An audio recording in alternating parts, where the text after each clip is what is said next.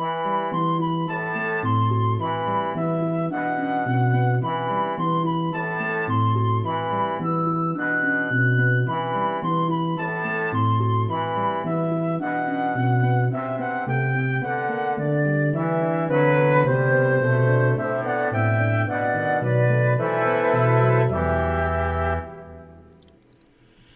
evening, everybody. Welcome back to Exploring the Lord of the Rings. This is session number 245 as we begin preparations in earnest this evening for the ascension up to the snowy pass over Caradhras.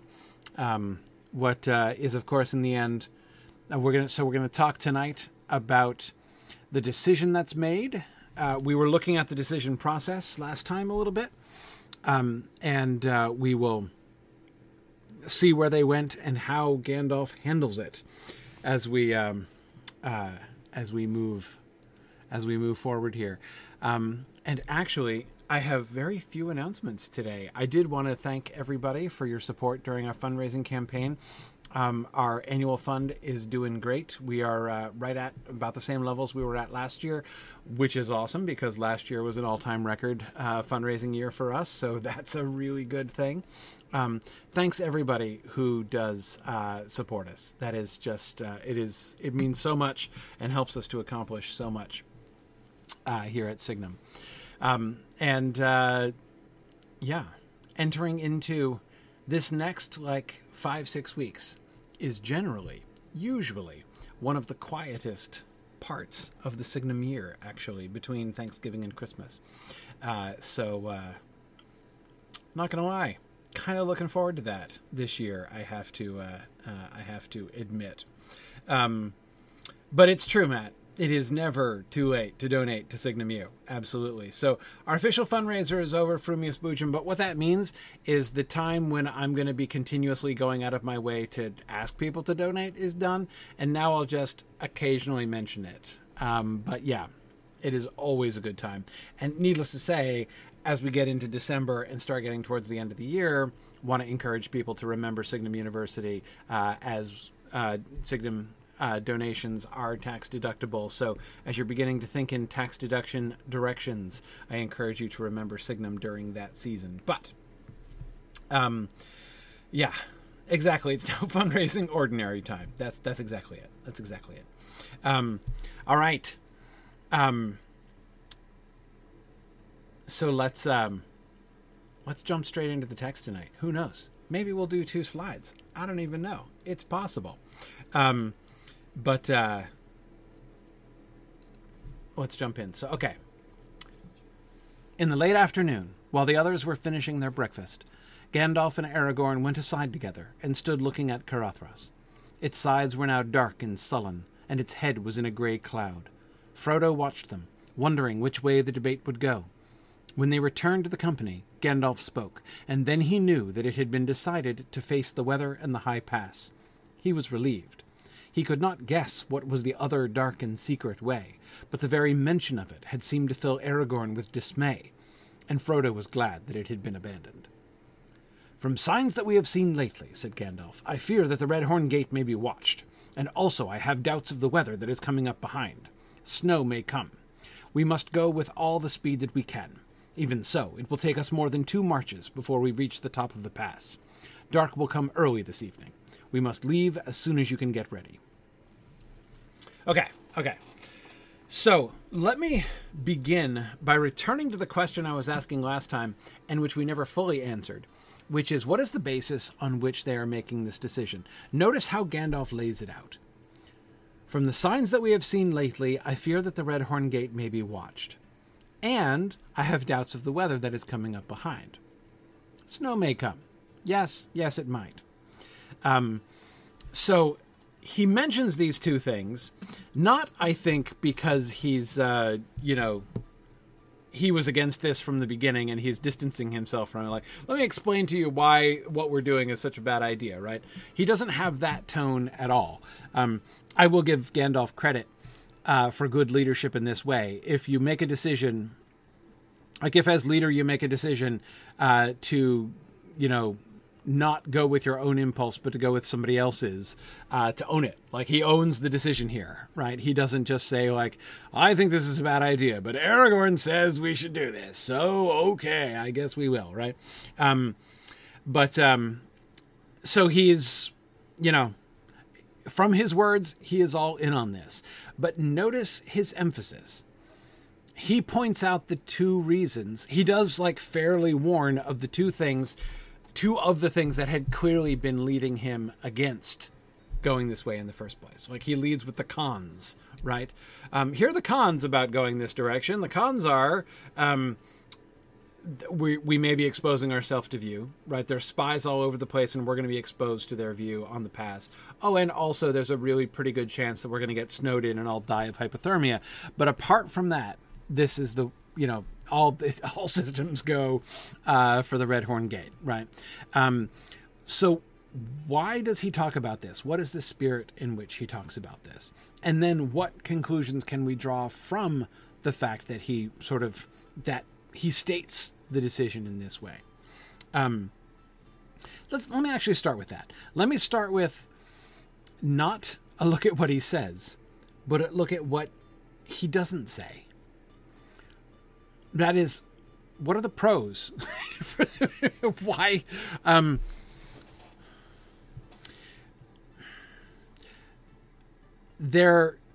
He does not open the debate among the company, right? He doesn't bring them all the options and say, here's what we're thinking. What do you guys think?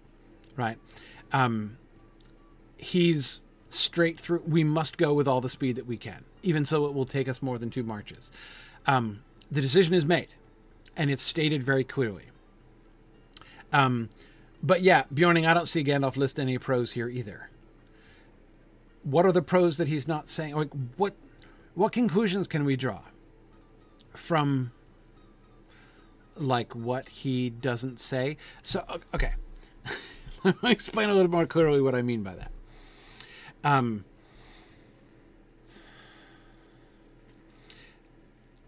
They have significant reasons to be concerned that there are spies around, and that the spies which are around are likely to spot them when they're crossing over this pass. This is one of the things that Gandalf has been arguing. And he brings from signs we have seen lately. Signs which include, for instance, tens of thousands of crows flying overhead, right? That was one subtle sign pointing in the direction that there might be, things might be watched. Now he says, from signs we've seen lately, I fear that the Redhorn Gate may be watched. Certainly, anybody who is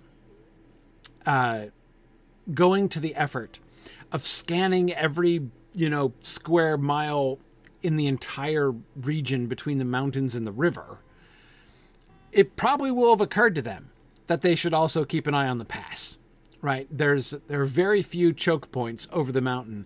If the company is in this area, they're almost certainly heading for this pass. There's nowhere else to go, right? So again, if you're going to all the trouble of searching this region, surely you will have also gone to the trouble, right, of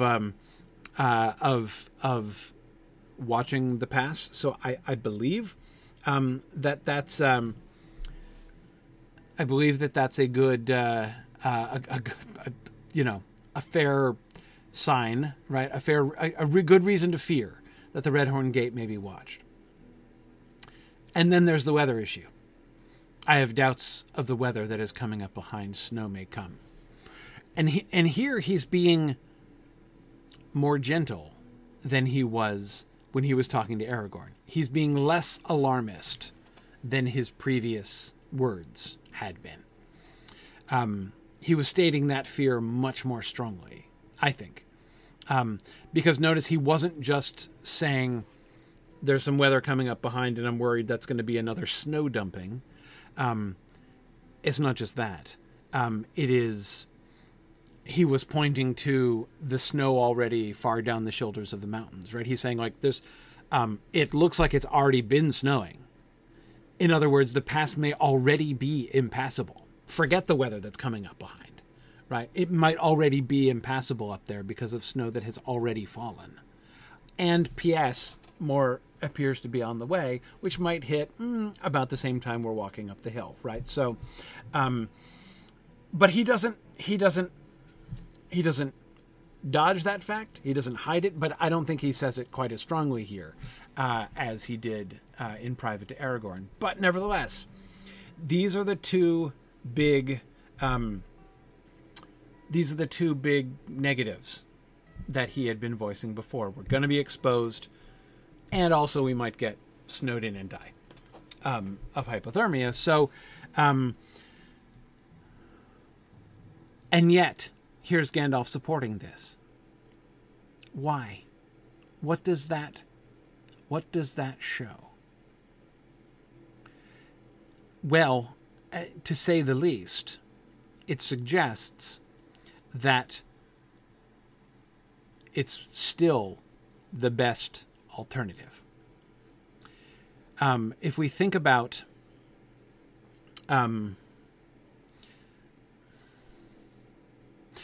support for Aragorn, I agree, but that doesn't explain why Aragorn chooses it. So again, when I return to the question of what is the basis of their decision, how are they calculating what is the best, which is the most likely route to say? I think that one could make a strong argument in favor of Moria, saying, okay, admittedly, there's a lot that's unknown there, right? But we know some definite things, like these two things that Gandalf is pointing to right here, which both would seem to indicate that trying to cross over Caradhras is an actively bad idea. The odds of success seem low, really low, in crossing over Caradhras. So why are they choosing it instead of Moria? So the only other two options we've heard about are Moria or the Gap of Rohan. No on the Gap of Rohan because of Saruman there, right? And no on Moria because we don't know why. We've not been told why exactly. Yeah. Now, Praise, you're right that the two major factors that we've seen emphasized before is secrecy and safety. Yes. Both of which, Gandalf explains, are unlikely to pan out, right? Are not really in the cards when it comes to crossing Caradhras. Caradhras is over 2 on that point. So, explain again how it's a better option exactly.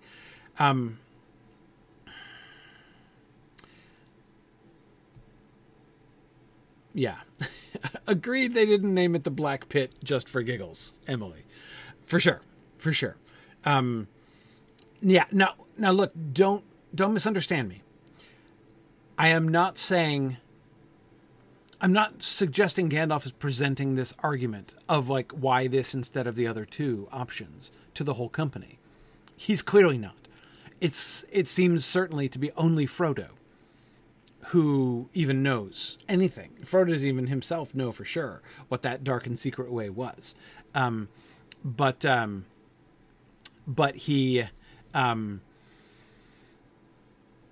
surely the rest of them don't have any idea, right, of the choice that's been made. So I'm not trying to argue. I'm not trying to suggest anything about that at all. But we as readers have been given a glimpse into the decision process that's going on behind the scenes, quite an insistent one. And therefore, I want to unpack the information that we as readers are given, even acknowledging and remembering, which is important, that the majority of the company does not have this information. So, yeah, Bjorning, all we know for sure is that Aragorn resorted to begging to tell Gandalf. And again, I don't want to over-literalize that expression, but I still don't think it was a mere figure of speech. And that it was a mere, purely rhetorical exaggeration. Aragorn was on the border of desperation that should not even be mentioned as a possibility to the company. Notice also Frodo's response. Frodo is relieved when he finds, from Gandalf's words, that they chose Aragorn's way and not Gandalf's way, that they did not choose the dark and secret way. Why? What evidence? He doesn't even know what it is. Not only does he know nothing about Moria, he doesn't even know that it is Moria that we're talking about here. He just knows there is a way which Gandalf has called a dark and secret way, and that, as the narrator tells us here, the very mention of it had seemed to fill Aragorn with dismay. His response to Aragorn's reaction is the thing that informs Frodo's feeling of relief. Remember, Frodo's relief is the more significant, right? The more telling, the more suggestive, when we actually hear what Gandalf has said. Note that these two paragraphs are slightly out of chronology, which is interesting. That is, what Gandalf says in paragraph 2 of this passage is what Frodo is reacting to in paragraph 1. When they returned to the company, Gandalf spoke, and then he knew that it had been decided. The actual speech of Gandalf is not given until the next paragraph. So we're first told what Frodo's response to the speech was, and then we're given the actual speech, which is a very interesting narrative move that Tolkien has made here, right? He didn't have to do it that way, right? We could have had the first 3.5 sentences, three and a half sentences, right? All the way through. Frodo watched them, wondering which way the debate would go. When they returned to the company, Gandalf spoke, : "From signs that we have seen lately, I fear that the Redhorn Gate may be watched," right? Etc., etc., etc. "We must leave as soon as you can get ready." New paragraph. Frodo, Frodo then knew that it had been decided to face the weather in the High Pass. He was relieved, right? He could have done that, right? In which case, we would first have gotten Gandalf's quite grim pronouncement of the decision to go over Caradhras, and then we would have gotten his response of relief, right? Instead, the sequence goes in the other way around. Why do this? Why change the sequence in how it's presented to us? I think the reason that makes most sense to me, to the choice that Tolkien has made in presentation here, when you actually hear what Gandalf says, it would sound weird. Wouldn't it sound a little bit weird to hear this speech and then be like, "Oh, phew, I'm relieved. This sounds great," right? This is obviously the better option. I mean, there would be... Basically, I think that what he's pointing to, what Tolkien is pointing to in this whole passage here, these two paragraphs, I mean, there's a certain dissonance, right? There's a certain cognitive dissonance in Frodo's response to Gandalf's words.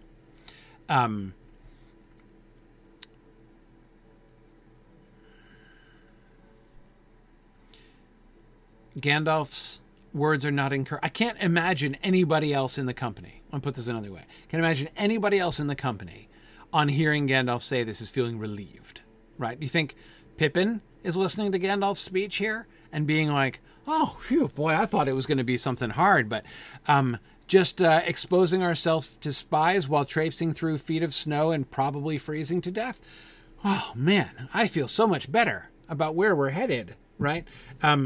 That's not really exactly it, right? Yeah. I hear you guys, several people saying that the direct quote may just be the second half of Gandalf's speech. It's possible. Maybe he started off with a sentence that said something like, "We're going over Caradhras. Today we head up towards Caradhras." And at that point, he knows that it had been decided to face the weather in the High Pass. Yes, that's very possible. But still, We are told about Gandalf telling them, and then I still think that what I'm describing here is still the effect that we're getting. What I am pointing to is the thing that is there in these two paragraphs. Paragraph 1 gives us Frodo's relief. Paragraph 2 gives us no cause for relief or happiness about this decision, right? All cons, no pros. We're not given a single prompting to feel good about what lies in front of them there. And yet, I think this is why it's important to focus in on Frodo's relief. Frodo's relief is significant.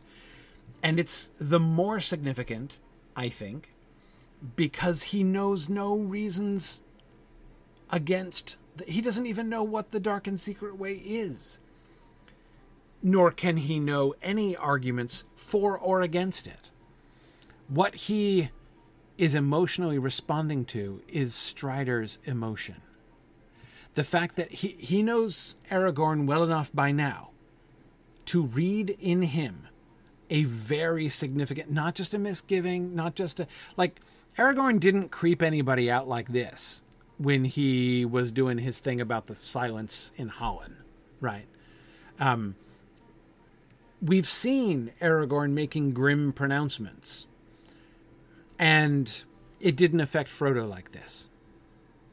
That Frodo would still take, despite Gandalf's proclamations about how dangerous it's likely to be, both in the short and in the longer term, dangerous it's likely to be to cross over Caradhras. It's very significant that he nevertheless feels relieved, just through the secondhand, like, emotional reaction that he had to whatever that thing was, right? The thing that I think... the thing that seems really borne in to me when I'm looking at this passage and the last couple clearly, I feel that when I've read these passages before, I have always underplayed in my own head Aragorn's emotion. The strength of Aragorn's negative reaction to going through Moria. Because of the use of the word debate here in this first paragraph, I think I had always in my head kind of imagined it in those terms. Right? That is, Gandalf had one suggestion, Aragorn had a different suggestion, strongly urged against Gandalf's way, didn't try to say that his way was awesome, right? Remember last time he was like, I think every way sucks. But please don't even mention that other one, right?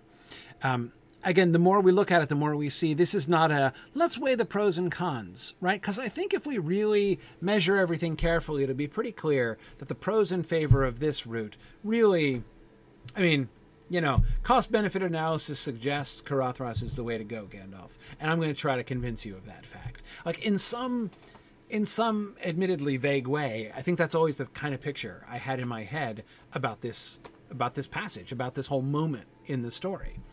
But as we're reading it closely, I think that we can see we don't see that. Neither one of them gives pros and cons. In fact, nobody gives pros about anything, right? Aragorn is explicitly like, there are no pros, right? There are no good options. I think no good of our journey from one end to the next, right? But Aragorn is so freaked out. I mean, I saw you guys using this this word before, and I totally agree, right? Aragorn is so freaked out that it freaks Frodo out. Secondhand. There's secondhand freak outage happening. Because he can hear and see how spooked Aragorn is. And that's all he needs to know. Like, if Gandalf's suggestion freaks Aragorn out like that, I don't want anything to do with that. Right? This sounds bad. The The spies are going to probably see us, and we might die in the snow. Doesn't sound great, but I know Aragorn well enough to believe that if this is nevertheless, knowing these things, what he was arguing for, and hearing how freaked out he was about the alternative, I don't even want to know what the alternative was. Yeah, Valoria, I agree. I think Frodo is used to Aragorn being measured and unflappable. Yes, I agree. He's often grim, right? That's a word that is used of Aragorn. He was at times even sort of sardonic, right? Remember his, do not speak of such things, and, all that kind of thing that was going on during the first part of their journey with Aragorn. Aragorn would be a killjoy on occasion, right? And I still think he's not very good at hobbitry, though he tries sometimes. However, even think about it this way. He's been with Aragorn, settling down around a campfire, knowing that the Nazgul are closing in. Aragorn faced that situation with remarkable sang-froid, right? I mean, he was just like, whatever. Remember the edge of panic in Sam's voice? Hadn't we better clear out quick, Mr. Strider? Right? Like, we're not just going to sit here. Like, if they found us, if they're here, we're not just going to sit here. And if we light a fire, good grief, right? That's the best way I know of to say, here we are, bar shouting it, right? So are we gonna, we're not only not gonna run away right now, but we're gonna stand here and announce our presence and just like dare the Nazgul to find us? And Strider's like, yep, that's the best route, right? But I'll do you one better. I'll also tell you the story of Beren and Luthien, and that will help, right? So we'll ford up, spiritually speaking. Again, like, that was the greatest moment of crisis, of course, that Frodo has seen Aragorn in, and look at how he was, right? He was not freaked out. Even when he was leaping in and attacking, the Nazgul 1-on-5, he wasn't freaked out. But here, right, talking about this dark and secret way that Gandalf has mentioned, that he doesn't even want to name during a conversation that he believes is not overheard by anybody else, right? In response to that, Aragorn is so freaked out that it gives Frodo a deep sense of dread.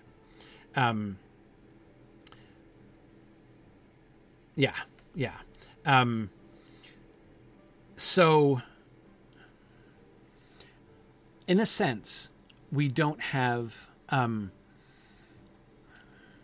one sense, we don't have any clear explanation, right? Because we don't get a plain and objective pros versus cons analysis of every route. We don't even get to analyze pros and cons. There are no pros anywhere, right? But to weigh the cons of one route against the cons of another route. We don't even mention what the cons of the dark and secret way are. Notice, by the way, Gandalf's euphemism, the dark and secret way. That name is actually the closest we get to pros that are offered, right? Dark is scary, but we're talking about a company that's been traveling by night for 3 weeks now, right? Dark's good. Dark's good because it's connected with secret, right? When you combine dark and secret, I mean, there's a pro right there, right? By characterizing it as a dark and secret way, Gandalf is quietly putting forward his argument in its favor, right? If we go through Moria, we're going to vanish off the face of the earth. Let howsoever many crows fly overhead. They're not going to find us in Moria, right? So we go through Moria, we vanish. And when we emerge right on the doorsteps of Lorien. So, you know,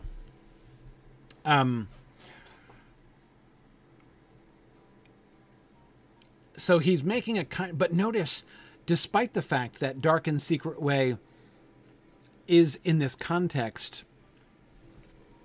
a good thing, an attractive option, especially when explicitly contrasted with the cons that Gandalf is lining up about their trip over the Redhorn Gate, or trip through the Redhorn Gate.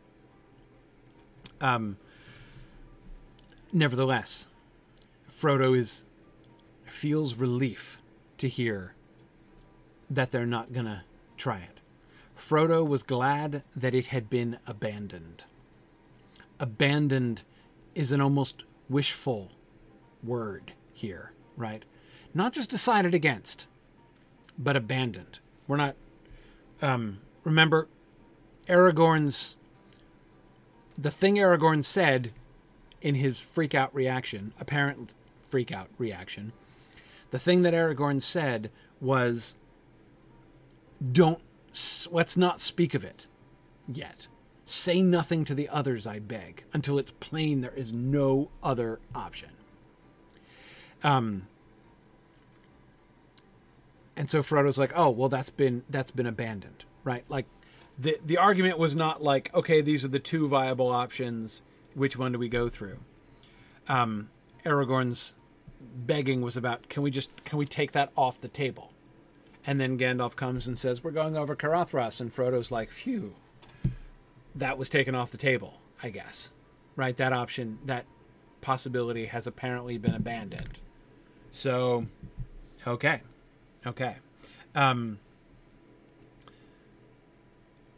Yeah. Exactly, Madagot. It does suggest Frodo does not think that there will be no other option.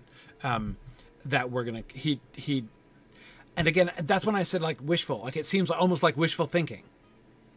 The fact that Aragorn was begging, again, not just that it be put in second place, but that it be taken off the table until like the most emergent possible situation. I mean, it's even possible, I think, that Aragorn is thinking the Gap of Rohan might be more attractive than Moria. Like, I'm not sure that when he says, until it is plain there is no other way, he says he does not trust the Gap of Rohan since Gandalf's news of Saruman. But that is different from how he talks about Gandalf's Dark and Secret Way, which you'll remember when he's addressing that doesn't even list that as among the options. So when Aragorn says, until it's shown that there is no other way, I don't think it means it's the backup plan if Caradhras doesn't work out. I think it's a distant third, right? If we can't cross over Caradhras, and we also survive not crossing over Caradhras, then plan B, Gap of Rohan, right? Presumably, based on what Gandalf said before, what Aragorn said before. I agree, Wildbuck. I don't see any evidence that Aragorn has had any kind of specific foresight. Yes, that will happen. That will come upon him, but I don't think he's had it. I don't think there's any evidence that he has had it yet. Yes. And yes, Gildolwyn, I absolutely agree. Ultimately, no other option points to the hand of Providence. Yes, absolutely. Absolutely.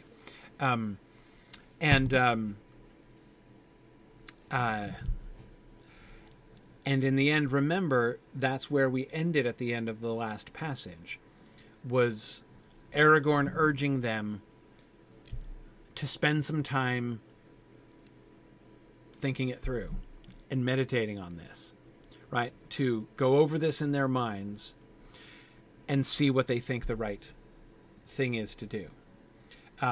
Which, again, I do not believe primarily means let's analyze this from more angles to see if we can really, let's run the numbers again and see which one is likeliest to pan out best.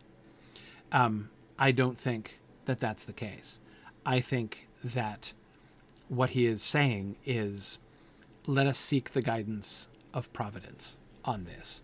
Let us see if we think that what we think is right to do.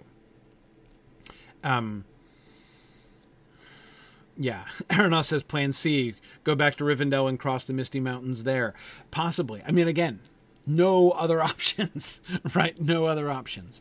Now, of course, you guys are all remembering ahead, and we know that's exactly the circumstances under which they are going to enter Moria. And that is when they have no other options at all. Providence is, in fact, going to intervene in this situation and necessitate that they go through Moria. They will indeed be left with absolutely no other option.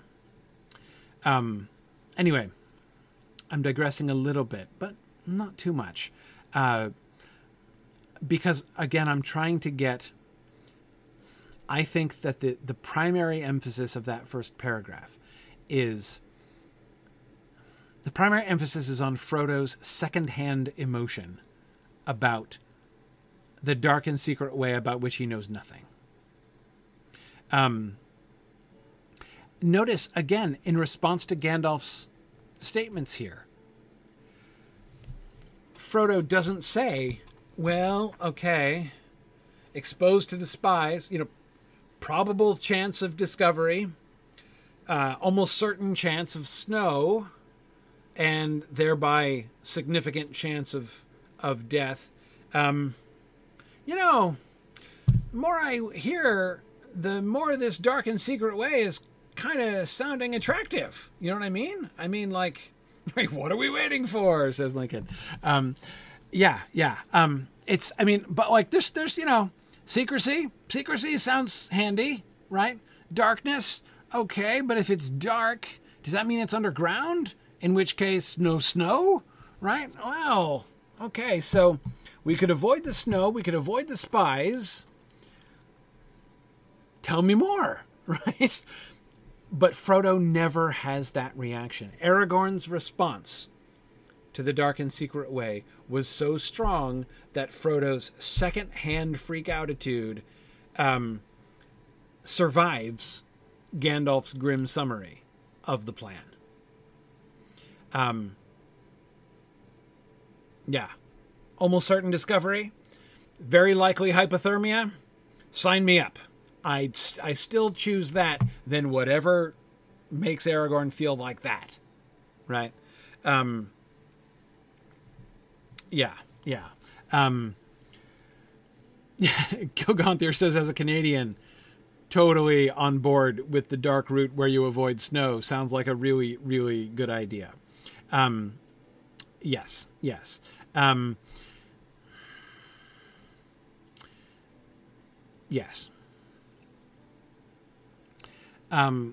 Yeah, in my response to the question,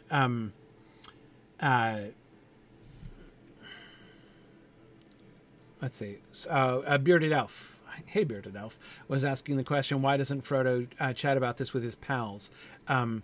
And I agree with Morniran, who is saying, because he doesn't want to scare them or worry them, I suppose.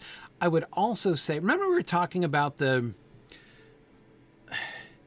this sort of morally, or like at the very least socially dubious position that Frodo puts himself in as an eavesdropper on this conversation. Like, I don't think he's done anything wrong. I don't think that he feels that he's done anything wrong, but I do think that if he goes and tells other people what he overheard, that's like a bridge too far. I mean, he was there. He was not sneaking up trying to listen in on their conversation. He's just lying there and he heard them talking. What's he gonna, like, pretend he doesn't hear? Like, and he's very curious and very, invested in what they're deciding. So I don't think that there's any shame to him, that he would feel any shame about listening. But telling other people, I don't mean to say like, oh, it's just not done, right? But it's kind of just not done. And it would be undermining the leadership of Gandalf Mornirin. Absolutely it would. To be spreading that kind of uncertainty, that kind of uneasiness. I think that Frodo himself understands. We've seen everybody trying to keep Frodo's spirits up, but I think that he has understood enough to know that you don't want to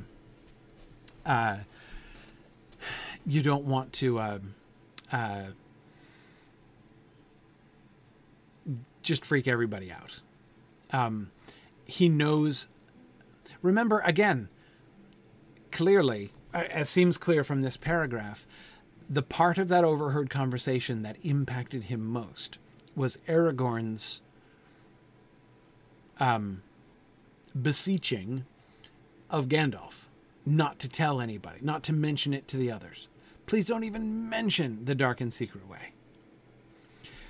And so if that had a real impact on him, and he is still in a state of secondhand freak outage in response to Aragorn's freaking out, you'd think the very least he would do is follow Aragorn's, request, urging, beseeching that it not be talked about. It would be not just a jerk move for Frodo to go and spread around what he heard, not just undermining the leadership of Gandalf. Again, all of those things are true. But more, it would be bringing to pass something which clearly Aragorn was like terrified about, right? Lincoln, I don't think I'm comparing the company to a military unit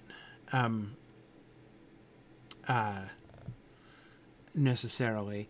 I think that there is clear leadership for sure.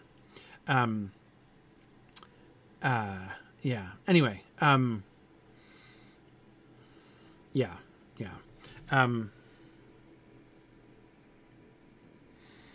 Okay. Oh, I see. Matt was drawing the comparison. Yeah. No, I mean, I don't think the comparison is inappropriate. I mean, it's not a military unit. It's not that situation. I mean, we do have to remember that, like, Elrond was like, I don't want y'all to swear oaths. Like, you're not, you haven't, sworn to obey, and you're not going to be dishonorably discharged from the company. Right. So there's none of that stuff is kind of at stake here. Explicitly not at stake. And so in all of those ways, it's very different from a military company. But at the same time, good leadership is good leadership, and good followership is good followership. And that's true in the military and without. But thinking about it, drawing parallels to a military company may help to illustrate some factors that would also be true outside of a military company. We're used to thinking about command structures and, leadership and followership behaviors in a military context conceptually, right? We are less used to thinking about that in those terms in other contexts. And so I think it's useful in that way. Boromir would beg to differ, Silk Westcott, but now we'll get back to Boromir in a little bit.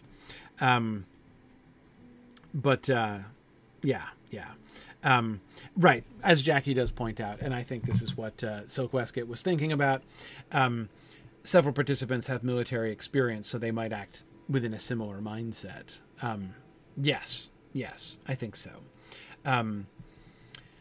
Yes, and Bjorning, you're absolutely right. There are also friendship issues here.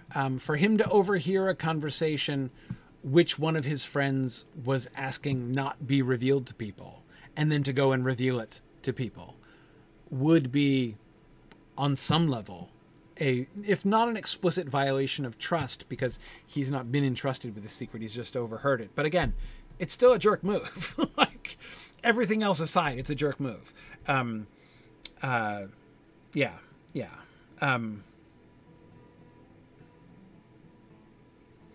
Nancy, you're well, Nancy says there aren't a lot of other structures in leadership in literature.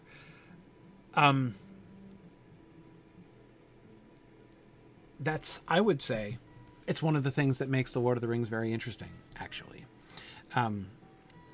Yeah, Watership Down, my favorite leadership book, without question. Hazel the Rabbit, still my personal hero.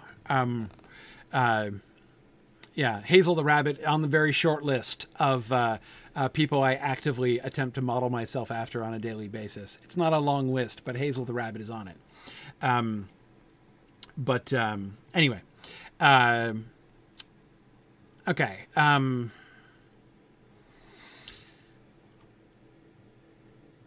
Okay.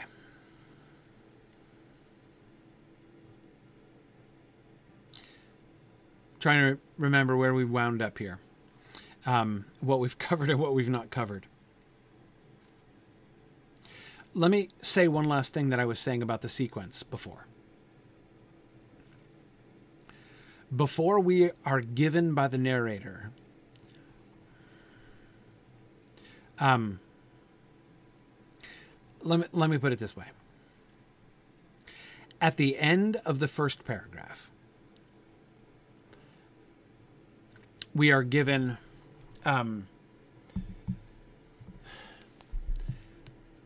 Frodo's response is a guide to us as readers, is a prompt to us as readers to share in his relief.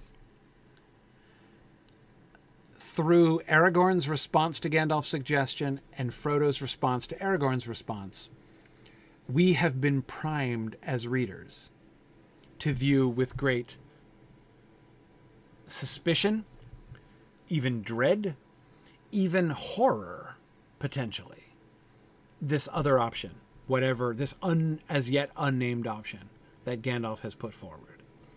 And we are relieved.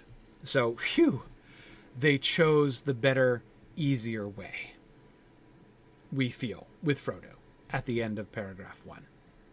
Then in paragraph 2, we are told all of the very practical reasons why the way they have chosen is a quite bad option, right? Likelihood of failure, very high. Chance of death, quite significant. And that's where, as I'm the dissonance, the cognitive dissonance I was referring to before between those two things. Whew, at least we didn't go the other way. Well, crap. This way sounds really bad too, right? Creates, I think, two different things. On the one hand, it really helps to bring home Aragorn's comment about he thinks no good of their route of their quest from one end to the next, right? From one end to the other. One consequence of this dissonance is, wow, there really are no good options. And this is the better of the two. Holy cow. Right? So getting a sense of, and again, this feels to me, yeah, Bjorning, I'm thinking very much along those lines as well. No Amdir all Estel. Exactly. It brings me back to that place. That's exactly the place where we were, remember. That's the place where Elrond advised. That's the position he wanted people to embrace at the end of the council. Let us choose the path unforeseen. Not in the sense of we'll surprise the enemy and thereby increase our odds of success. There's some element of that. I'm not saying there isn't an element of that. But the whole, let's not choose strength or wisdom thing. Remember that conversation that we had in the Council of Elrond. Elrond is explicitly arguing for the path that seems, the option that seems like it will not pan out. That there's really very little reason to think it's going to succeed, right? When Gandalf gets to Minas Tirith, Denethor is going to tell him in no uncertain terms that sending the ring with a witless halfling into the very land of the enemy is complete madness. And Gandalf, of course, is like, yeah, I know. That was the plan all along, right? Elrond and I were saying, man, like, what we've got to do is what looks to be the worst plan. Let's try to minimize our opportunity for success. Right? They don't go quite that far, but again, the whole, this can be attempted by the weak, better than the strong is almost in that direction, right? Let's not choose anybody too strong to be in this company. And we talked about other potential reasons for that too. But at the end of the day, it was clear that it was not about maximizing their odds for success. So once again, we see that being borne out here in the choices that they have, and in Gandalf's agreeing to go along with this one. And again, I come back to what was the nature of their debate. It was not about, let's do a very careful scrutiny indeed of the pros and cons of each option and decide what the best route will be. Where lie the greatest odds of success. And it does not seem to me at all clear that they have chosen the route that they have chosen here because they believe it fits that criteria, right? Like, best odds of success, Redhorn, it's not looking great. Still better odds than the others though, so let's hit it, right? Yeah, Zeev, exactly. There is no good choice. And I think that we are being reminded of that. That again, Frodo's, this dissonance between, on the one hand, the way they've chosen sounds bad, but the other option is vaguely, literally unspeakably worse, right? Aragorn's like, don't speak of it, right? It's unspeakably worse, the other one. So, but again, I come back once more to, on what basis are they making the decision? I don't think it is based on probability of success. One option that I think they, one option that I think, not option. One way to think about this, when you guide, how do you figure out when Gandalf and Aragorn were, what's the phrase? Hang on, I moved it to the bottom. What's the phrase? Weigh the matter in our minds. That's the phrase. When Aragorn and Gandalf are weighing the matter in their minds in the night before, what are they weighing? What are they putting in the scales? I don't think it's just odds of success. Notice, of the three options we know of, there is one way that the Redhorn Gate stands alone.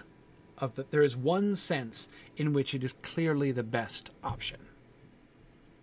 And that is, they are not, by going that way, they are not bringing the ring directly into the power of darkness. Moria is full of problems. At the very least, there are orcs there. We don't even know about Durin's Bane, whatever on earth that is, under the earth, right? That is. And whether or not it can use Sauron's ring, or what would happen if it got the One Ring, like, we don't even know. But we don't even want to go there. Even just the orcs. If the orcs get it, that is almost certainly, it's going to get back to Sauron, for sure, if the orcs get it. So we are putting the ring in immediate danger of recovery by the enemy, or somebody worse, right? Whatever Durin's Bane is, if we go into Moria. If we go by the Gap of Rohan, we're putting it in danger of being recovered by Saruman, which might not be quite as bad, maybe, as Sauron getting it, but is still quite bad. When we go to Caradhras, well, if we look at the two things that Gandalf emphasizes here, spies might find us. Okay, that's still better than the enemy getting the ring, or servants of the enemy getting the ring right away. If all we have to, that's bad. We don't want the spies of the enemies to see us, but if the spies do find us, worst case scenario is that it means that we're going to have trouble in the future, right? It's going to like increase the odds that the enemy gets it down the road, but that's still better. And if we, right, spies are better than armies of orcs, Dr. Benway, exactly right. And if we freeze to death in the snow, as we were saying last time, you know what? Could be worse. Could be worse. Right? That's not a great outcome. Certainly not a great outcome for us personally. But honestly, it's like almost a best case scenario. Of all the bad options, that's clearly the best bad option. Right? Yeah, spies are less bad than armies of orcs. Freezing to death is the best option of all. Again, of all the ways this could end disastrously, that disaster is the one, because they're not thinking, I don't think either Gandalf or Aragorn are thinking primarily of the safety of the people in the company. They can't be. They're thinking primarily of the quest. And of all the bad outcomes that they can foresee from where they're standing, the ring is lost, you know, in like an avalanche of snow in the mountains. Pretty good bad option, as bad options go, right? You see what I mean? So it seems to me, I don't think it is merely our odds of getting through safely. Our odds of arriving safely at the other side of the Misty Mountains are highest if we try the mountain pass. In fact, it seems to me, it's hard for me to see an argument that says that's not the worst option as far as merely the odds of success are concerned. I would guess that there is a greater chance of them all dying in trying to cross Caradhras here. I mean, we're talking about a mountain pass in January with a snowstorm visibly on the way. I mean, ask anybody that lives in the mountains, that is a bad idea. That's not just like, it might be tough. That is, death is very, very likely. Is it really less likely that you're going to get through Moria? I mean, they almost make it, right? You know, if only they'd had the good fortune of having Pippin freeze to death, then they would have made it. I'm kidding. Just a little hobbitry there, Pippin. I love you. But anyway, it is, the point is, I don't think their odds of arriving safely on the other side of the mountains are higher crossing Caradhras. I just don't. And so I don't think that's the criterion that they're using. I think they're thinking bigger picture than that. They're not thinking about their own lives and the lives of the people in the company. They're thinking about the end of the quest. And I believe that that's the basis of their decision here. And how it is that Aragorn is arguing. Does it look really bad to cross Caradhras? Yeah. But you know what? If we're meant to make it through, we'll make it through. But let's go in the direction that seems not... Let's not ask the pros and cons question primarily. Let's not try to play the odds. Listen to Elrond. We're not playing the odds all the way through here. Instead, let's do the thing that seems best for the quest. No matter what. Right, or if Pippin had been sent back to the Shire as Elrond had suggested. Dan, exactly. Exactly. Yes. Vardendale says, even here in upstate New York, we've had a couple of nasty winter mountaineering accidents already this season. Yeah. We just up here in New Hampshire had a teenage girl lost while hiking in the White Mountains just this past weekend. It's been it's an issue. It's a very real issue.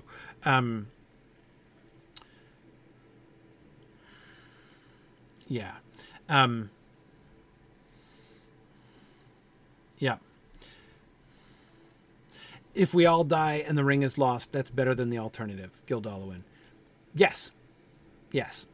Wob, I'm waiting on that because once the wolves attack, the situation is quite different. We'll get there.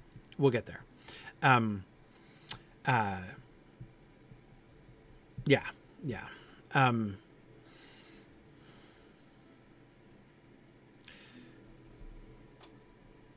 Okay.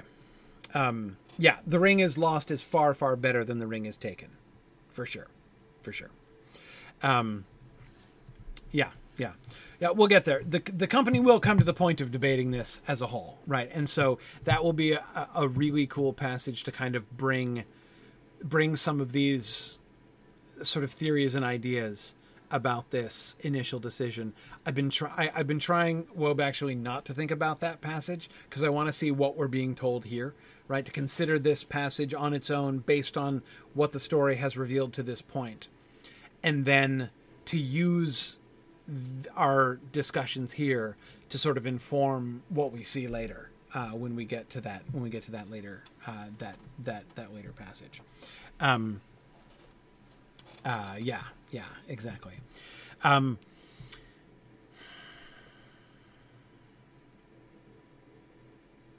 Yeah. Okay.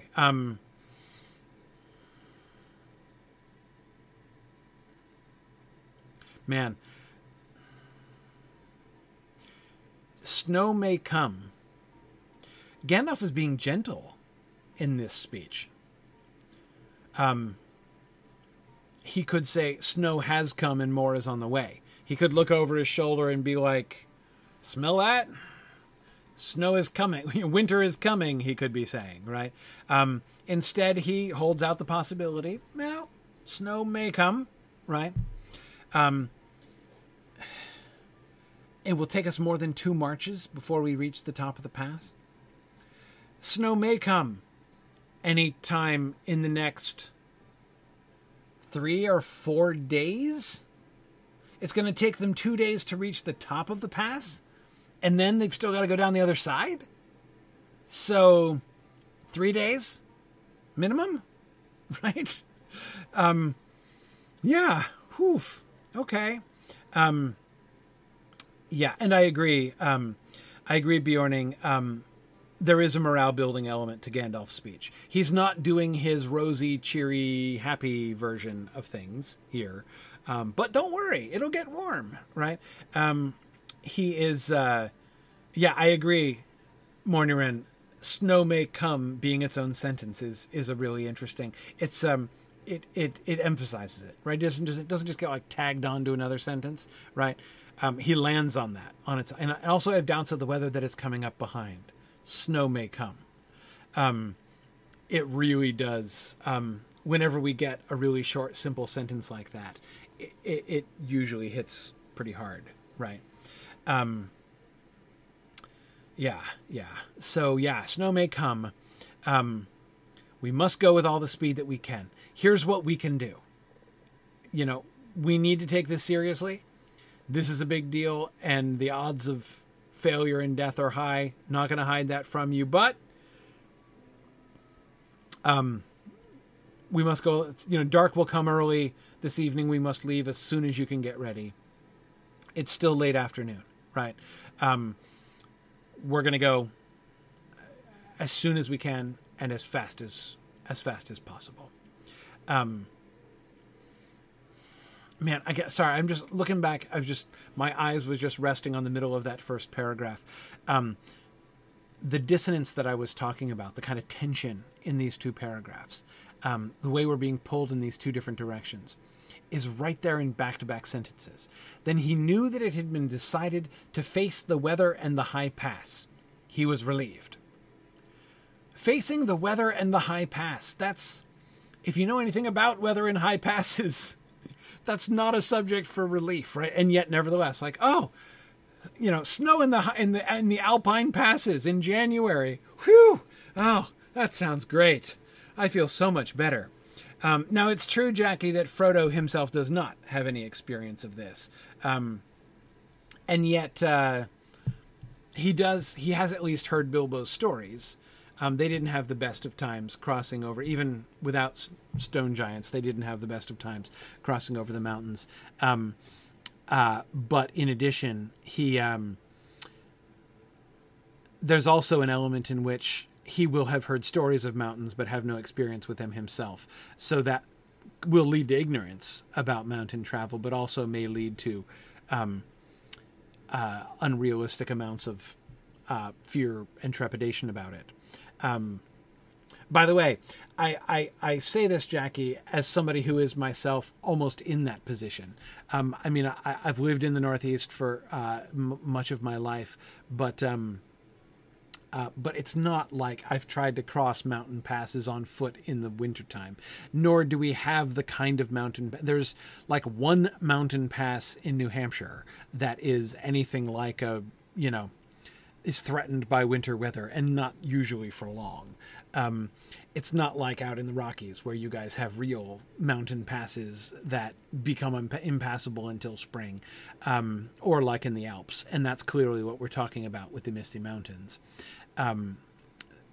So for me, my relationship with snow in the mountain passes is one of stories that I've heard.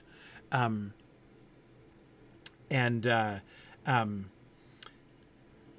it's,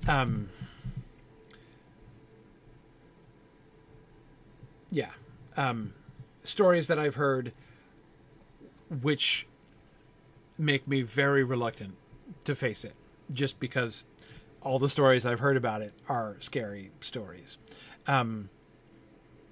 Good. And praise, you're right. The hobbits are also very short, and thus heavy snow, it will take much less to snow the hobbits in than it will take to snow in everybody else. And so for a hobbit facing the weather in the high pass, even somebody without firsthand experience of this has to be aware of the fact that if you're traveling on foot through high snows, it's got to be something that you are a little bit concerned about, right? Yeah. Yeah.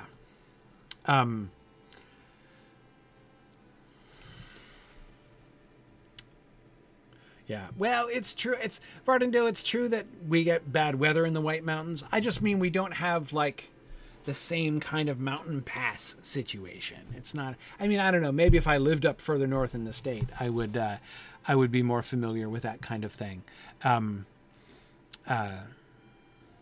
As I said, I have once in my life had the experience of being turned away at Franconia Notch, when trying to go through the interstate over the a mountain pass in northern New Hampshire, and instead turning and driving like 3 hours out of my way and going down the river valley between Vermont and New Hampshire instead. But yeah. Anyway, okay. I think. All right, last point that I want to make, because I don't want to leave it. We were spending all this time talking about the decision, which is what I wanted to highlight. One thing I wanted to just glance at before we leave. The description of Caradhras. Gandalf and Aragorn went aside together and stood looking at Caradhras. Its sides were now dark and sullen, and its head was in grey cloud.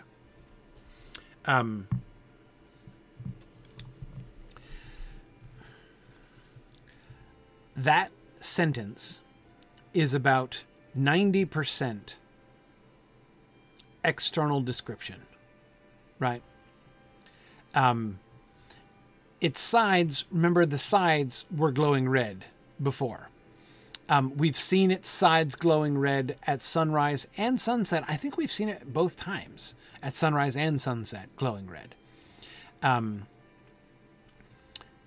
The fact that its sides are now dark tells you something. Why are its sides dark? Because the sun is not shining on it now, despite the fact that it's late afternoon, and so therefore the late afternoon sun coming in from the west as the sun is approaching the horizon, because as Gandalf says, dark will come early this evening. The sun is westering and should, in theory, be shining that red light that makes the Redhorn Mount look, get its name of Redhorn. And yet, it's not, right? It's not. Its sides are dark. It's not glowing red. It looks creepy when it's glowing red.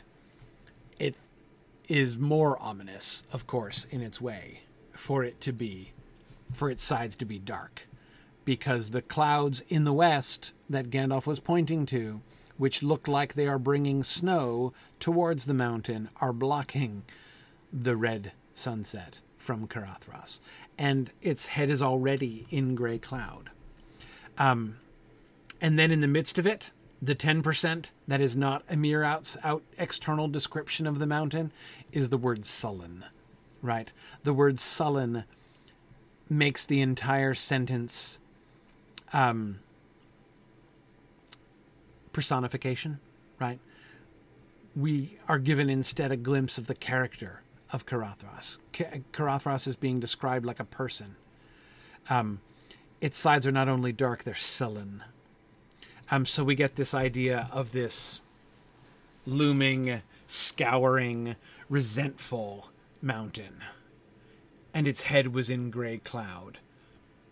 As if the, overflow of its negative emotions is already starting to form around it, right? Caradhras.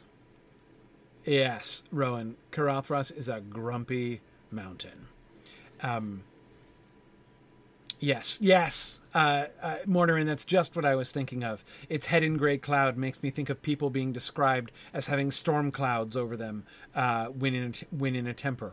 Absolutely. Yes. The personification of the mountain is important, and that's going to become more and more prominent as we go through.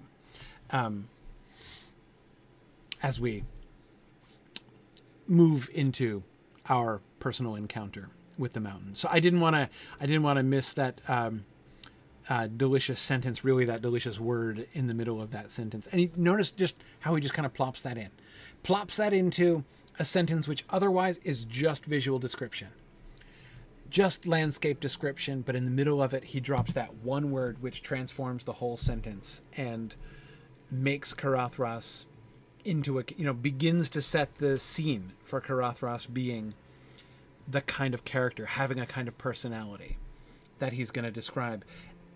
We will come to a place where it's less and less clear. Is everybody just personifying Caradhras? Is that just a figure of speech? Or is something there? Are we actually talking about a person? Does the mountain actually have a personality?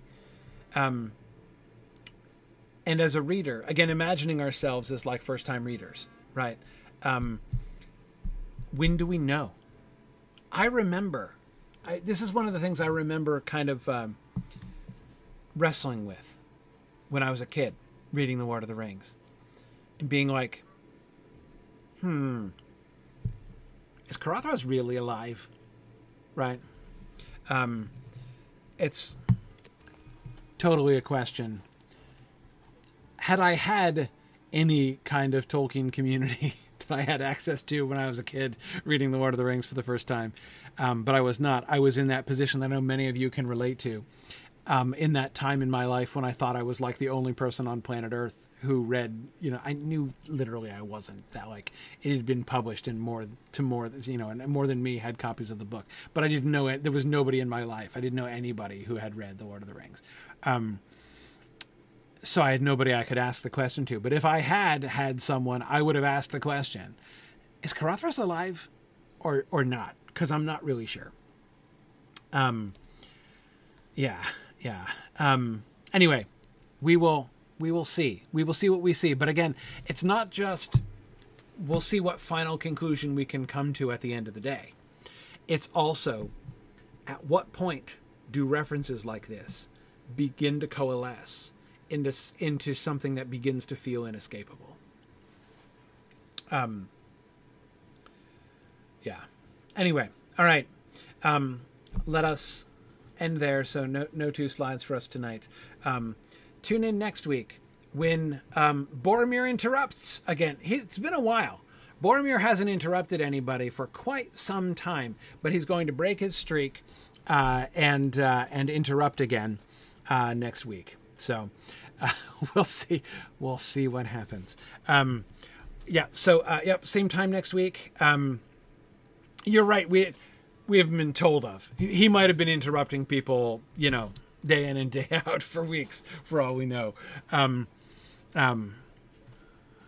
So is it like the interrupting chicken, except it's what, like the interrupting general? Is that might be a fun kid's book, actually. Interrupting warrior. But in any case, we will. We'll talk about that next week. I should be here next week. I think we're going to get quite a string of Tuesdays in a row, actually. One cannot perfectly foresee the future, and December can be a little bit unpredictable when it comes to family matters. But I believe that we will. I'm counting at least on next Tuesday. All right. Signum Press potential for that children's title. Interrupting warrior. I don't know. Not really confident in that pitch right there. But anyhow, all right. Thanks everybody. Happy Thanksgiving to U.S. folks. And we're gonna do our field trip here this evening. Good evening. Good evening, Valori. How are you? Hi. Doing all right. Okay, I'm going to expand here, and I'm probably going to lose it. There it goes. Okay, so give me a second. I'll be right back in. Yeah, that's a new thing it's been doing since the last update, where now when I change the dimensions of my screen while Lotro is up, it can't handle it.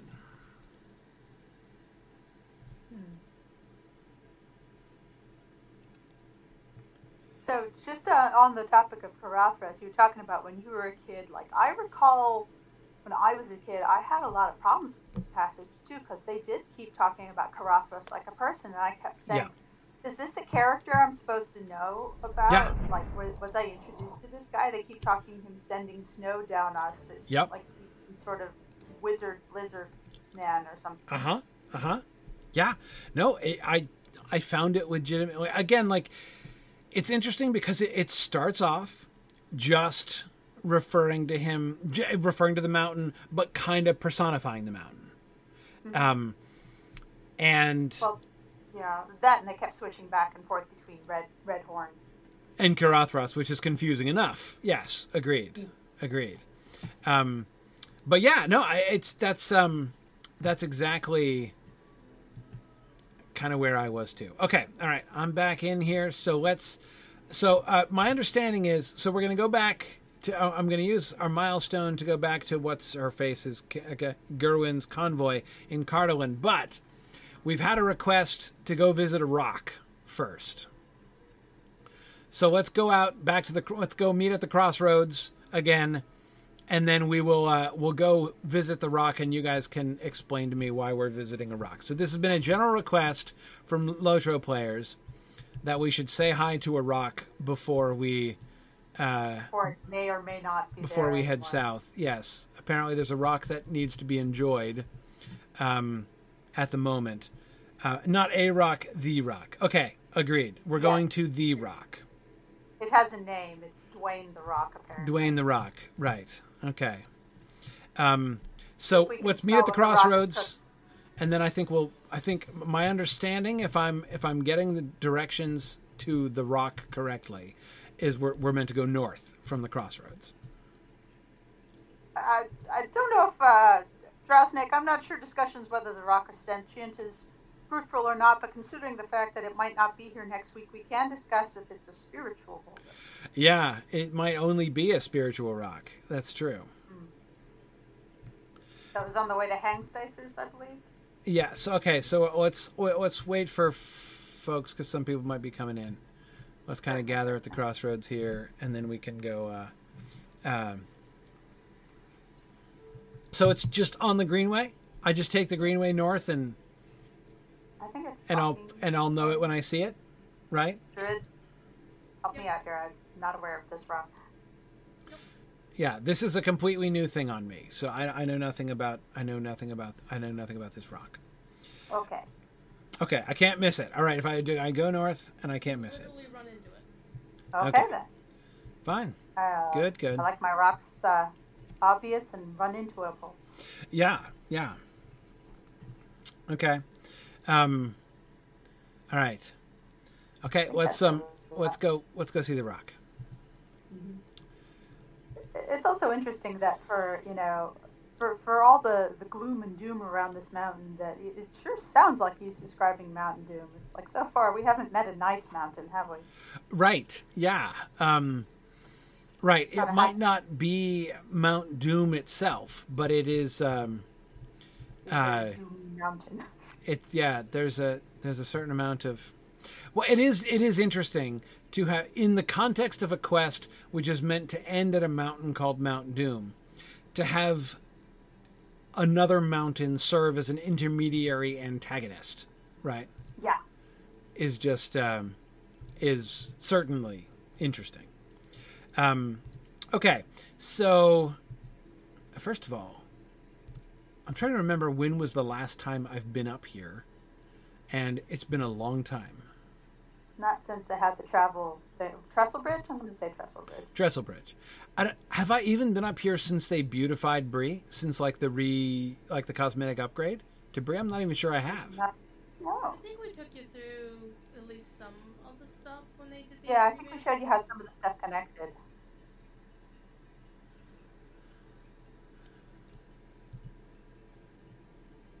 Like the new parts. Right. Yeah, but I remember seeing that on the Shire side. I don't remember doing that on the Bree side. Anyway, all I'm saying is I haven't been to Trestle Bridge in a long time.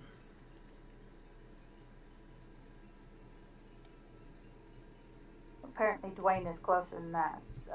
Okay, Dwayne is on the near side of Trestle Bridge. Yes. Okay. You won't have to get all the way to the York camp. Oh. Yes. That's going to cause some roadworks for a while. Oh, holy cow.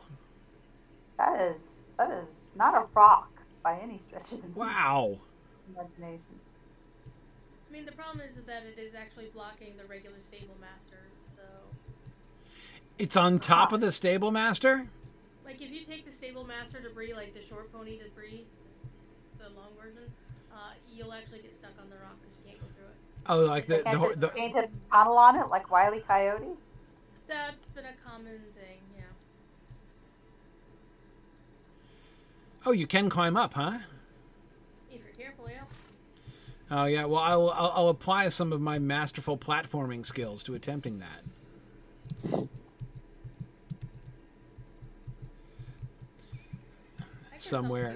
Somewhere my son is laughing at me just because I said that. Hey, I did it! Woohoo! Hey! So you just take screenshots of Narnian on the rock. Here we are on top of the rock. This is very odd. Yeah, it was Yes. a bug. That, What?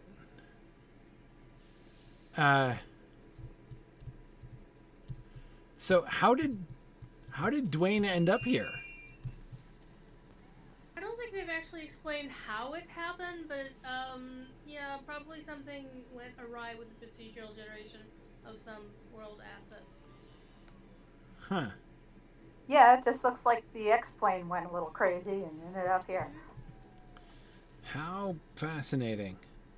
Okay, so obviously what we need is a tunnel. Right? A tunnel so that the stable horses can still get through. But I tend to understand that they've already decided what to do about it and did the work, but it just hasn't been implemented. And I don't think that's it. That okay. is the best idea. There have been bands holding like hours-long concerts on here. Like Gladden had 6 or 8 hours of bands just playing up there. It's just concerts on the rock. Okay. Yeah. Rock. Well, we had a Weather Rock, the Lonely Mountain Band's Saturday night band did a performance, but they played down on the actual greenway because you can't hear anybody down there. Right. Well, it is kind of a fun vantage point. I mean, you can't really see much of anything. I mean, it's interesting. Who's roasting the donkey? Okay. What's the quote? There was a donkey being roasted. I don't know. Like there was a fire with a donkey standing in it. It looked like a donkey roast. I don't. And again, now there's a pork roast, I guess, going on. But anyway, I mean, wow. Yeah, it's no Amansul. I agree. But it is an interesting feature in an otherwise not, very noteworthy stretch of terrain. There are massive celebrations. Oh no. Somebody put an ending in the fire? This is getting worse and worse. Oh no. Yeah. And this is why I have pets turned off. Is this the Meneltarma? I think probably not. But the new Stone of Eric. There haven't been human sacrifices on here yet. Yeah. No, it's the new Stone of Eric, yeah. So this has basically been adopted as a pet rock by like most of the Lotro community, essentially. Yeah. They named it. It's just one of those things that's going to be part of history, just like the Ghost Bear. Right. Yeah. The Mini Tarma is a pretty good name, Nancy. I kind of like that. I like it. Mini Tarma. Yeah, that's fun. Sounds like an appetizer. Would you care for some cheese Mini Tarma? Right. Yes, yeah. The rock is on all of the servers. Yeah, no, exactly. It's a stable rock. Well, okay. I am glad to have seen this is a bit of a phenomenon. And of course, I would be compelled to. The fun thing, of course, is to come up with an in-game explanation for how this arrived. I mean, it's a very significant mystery because it obviously can't have fallen from the sky or it would have destroyed the planet. Yeah. Or at least there'd be a very, very large crater indeed here, right? It couldn't have, thrust itself up out of the ground. Or fallen off of a wagon. Or we can use it to build the rest of his work camp. Yeah, I mean... Here can be sent to Adso. I think... Adso's not building an inn, it's a front. Yeah, I've been suspicious of Adso for quite some time myself. He's double dipping. A bunch of trolls were doing a group hug at sunrise. Holocrow suggests. Oh, that's just tragic. Right, they're trying to build like the biggest pyramid of trolls ever, right? Or like a wedding thing where they're up on chairs. You're holding each other up on chairs. Exactly. That just makes me sad. Yeah. No, I doubt that. No, I think, honestly, the most probable explanation in game that I can come up with is that it's been here all the time and that nobody noticed it.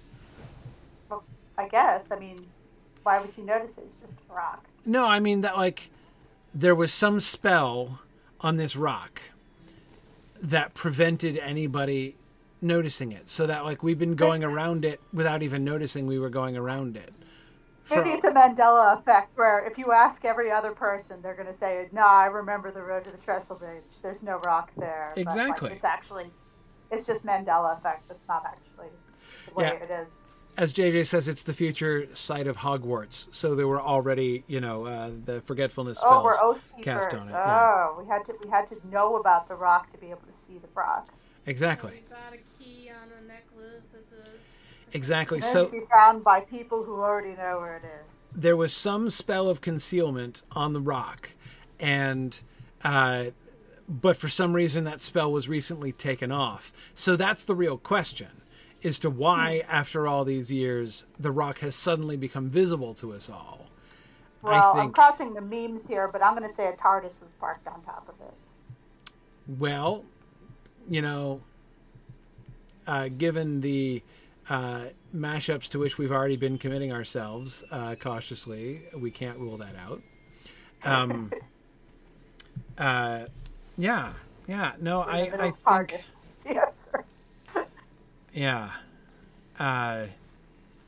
Interesting. Well, I think. Yes, of course. We can't rule out this is a starry shenanigans here. Yeah, I mean... I had nothing to do with it. Yeah. I will protest my honor as the inner shenanigans. I get that. But no, yeah, some kind of... Right. So then, like, it just leads to whole lines of speculation to say why... First of all, why would it have been concealed in the first place? What is so special about Dwayne that that it was concealed to begin with? And why has that recently stopped? Maybe we had to believe in Dwayne first. Maybe. Well, think about it. We didn't see Dwayne until Druid's Fire told us about Dwayne. It's true. Maybe Dwayne didn't exist. And it's true that when I was coming up this road, I was expecting to find a rock. Yeah.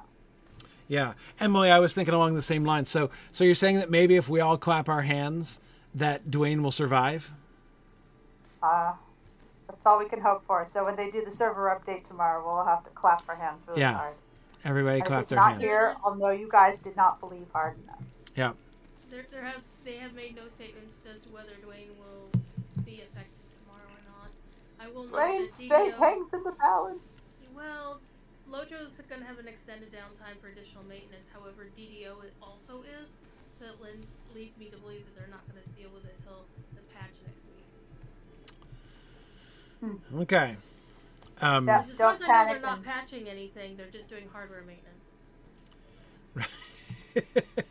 Right. Okay. All right. But it was something fun. This is fun. Holiday weekend in America. Yeah, no. I appreciated this field trip to Dwayne. We don't get to see many cultural phenomenons like this that work its way into sort of gaming lore. Yeah, we don't. It's a really fun lore in itself. I'm trying to imagine the experience of the player that just started playing Lojo for the first time, and who might well have encountered this rock, and is going to be very confused when it suddenly disappears. Well, I think the folks who were taking the Stable Master to Trestle Bridge and ran into the rock were like, what? Yeah, well, I remember the early days where it kept trucking me off at the bridge at Colondon. So the stable horse used to Rivendell the bridge in Colondon? Yep. Yep. Right into the falls. Oh, that's Starter awesome. area. I never experienced that. I think I once had a goat mishap in Moria on a scheduled goat. Yeah. I think that took me off a cliff at one point. I don't think I went off a cliff, but I got awfully close and I got really motion sick and I had to get up and make a cup of tea because I couldn't look at the screen any longer. Right. Sorry, I was just turning on floaty names for JJ. We've got Bury a Deer and Narnia and the Hopeful Swans. I like it. Very good. Strong work, Gilthalion, to have Bury a Deer the swan. And Swingo Noakes. Thank you for the Narnian swan. That's excellent. So the big question is who's gonna come to the Mythmoot Masquerade as Dwayne the Rock? That's what I want to know. Right. Yeah. No. So I think we now have at the very least, we have this significant writing prompt, right? To figure out what is the story. Yeah. There has to be a story explaining. We need to tell Sparrow about the rock. Yeah. I mean, that Dwayne is a spiritual rock Belungsmond is, I think, a perfectly legitimate answer. If he's not a literal rock, and I will say, by the way, that should he in fact disappear, then it would really seem to support the notion that Dwayne is a spiritual rock, has been a spiritual rock all along, and so that we are in disappear. He just went home. Right. We are all, in fact, standing on a spiritual rock right now, which, by the way, seems legit to me. It's as real as we are when you come to think of it. And there's actually a science fiction author by the name of Diane Duane who writes about sentient rocks that live in an alternate reality or alternate dimension or something, and they can't interact with our reality. And one special moment that they were actually solid to their human companion, and it was really, really cool. So they were spiritual rocks. And her last name is Duane. It kind of fits. Okay. It kind of does. Well, there we go. So yeah,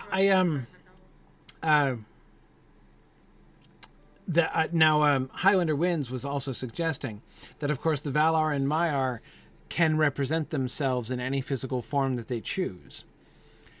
That, of course, would be another explanation for why there is suddenly a rock here.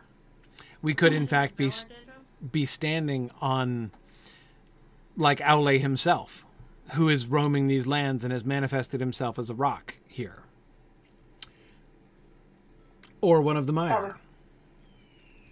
Yeah. Well, he would have to be called the first crafter, and oh my god, I can't wait till we get to do that. Okay. Apparently we stumbled onto something else there. See, the game can't use the name Aule, so they call him the first crafter. Yes. Love it. I'm all about that. Yes. Yeah, JJ, Tolkis is a strong option, at least. At least we cast the rock as Tolkis in Silmfilm, so, there's an established connection between Tolkis and the rock. So, could well be Tolkis. He might think this is funny, right? Oh, I'm pretty sure this is some immortal's idea of a joke.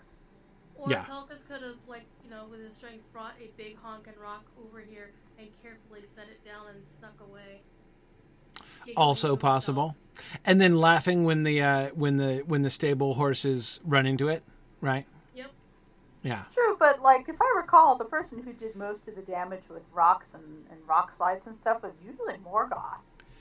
Well, yes, it's true, but no damage is being done here. See, that's why it would seem more likely that it was. It's more of a prank than out and out distraction. Yeah, exactly. Gotcha. Yeah, and you have to go on foot to Trestlebridge, man.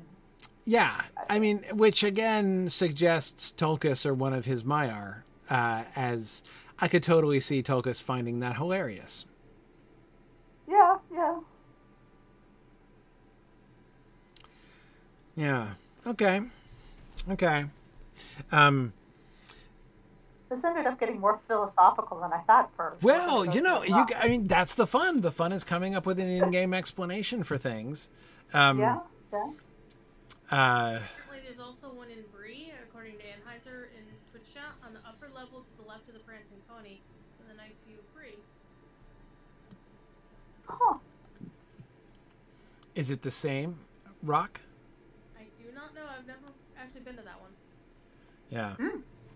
Okay. Well, I am very glad that we have all experienced this. This may be, then it turns out. See, we all thought that the huntsman plot line in Enidwaith was the closest encounter we were going to get with one of the Valar. And now here we are. Perhaps now we are all standing upon one of the Valar and never realized it. So there we go. It's a very Norse sort of interpretation there. Yeah. Like we're standing on top of Ymir. Exactly. Something like that. Yeah. Hope he doesn't have dandruff. Oh, we would be the dandruff on Ymir at this point. Yeah. I like head lice, I think, because we move around. Ew. Sorry, I have a first grader. That word is anathema. I hear you. I hear you. All the parents in chat just suddenly cringed. Yeah. Well, exactly. Physical cringe. Yeah. As I prefer to say we're the helpful bacteria in your eyebrows. as a family member of a pediatrician, I've heard plenty of stories. But anyway, yeah, Vardendil. I was thinking of Fastatakalon as well. Fastatakalon, the giant turtle, who encourages you to land on his back and mistake him for an island, and then he dumps you over and goes underwater. So this also could be a sort of terrestrial sort of equivalent of this. Yeah. For the lion turtle, yeah. Yep. Yep. So, as Drow Snake says, or rather, this is Faustarakalon. Yeah, exactly. Faustarakalon, which would also have been a good name for the rock here. Yeah. But I like the classics. I would call him Peter, but that's me. yeah, exactly. Right, which means rock, basically. Yes. Yep. Yep. Yeah. Good. Awesome. Well, we should go. We'll get to Cardo. We'll go back to Cardolan again next week. We have plenty of time to talk about to look at Cardolan. It's actually not going to be too many weeks before it's time to head to Carothras. Right? There was that part of Eregion that we deliberately skipped until we got to this place in the story. From the Redboard Moves. Yeah. Maybe we should wait till after the wolves, and then we can do them all at once. Both the Alpine ascent up Carothras and also the wolf glade as well. That's right. Don't forget your booties, woodchuck checkers, because it's cold out there. That's it. I will recommend, before we go back to Carothras in-game, we might want to take a party through the new skirmish, Caras Galabren, because it tells an interesting story relating to some of our other content on, Rings of Power kind of stuff. And okay.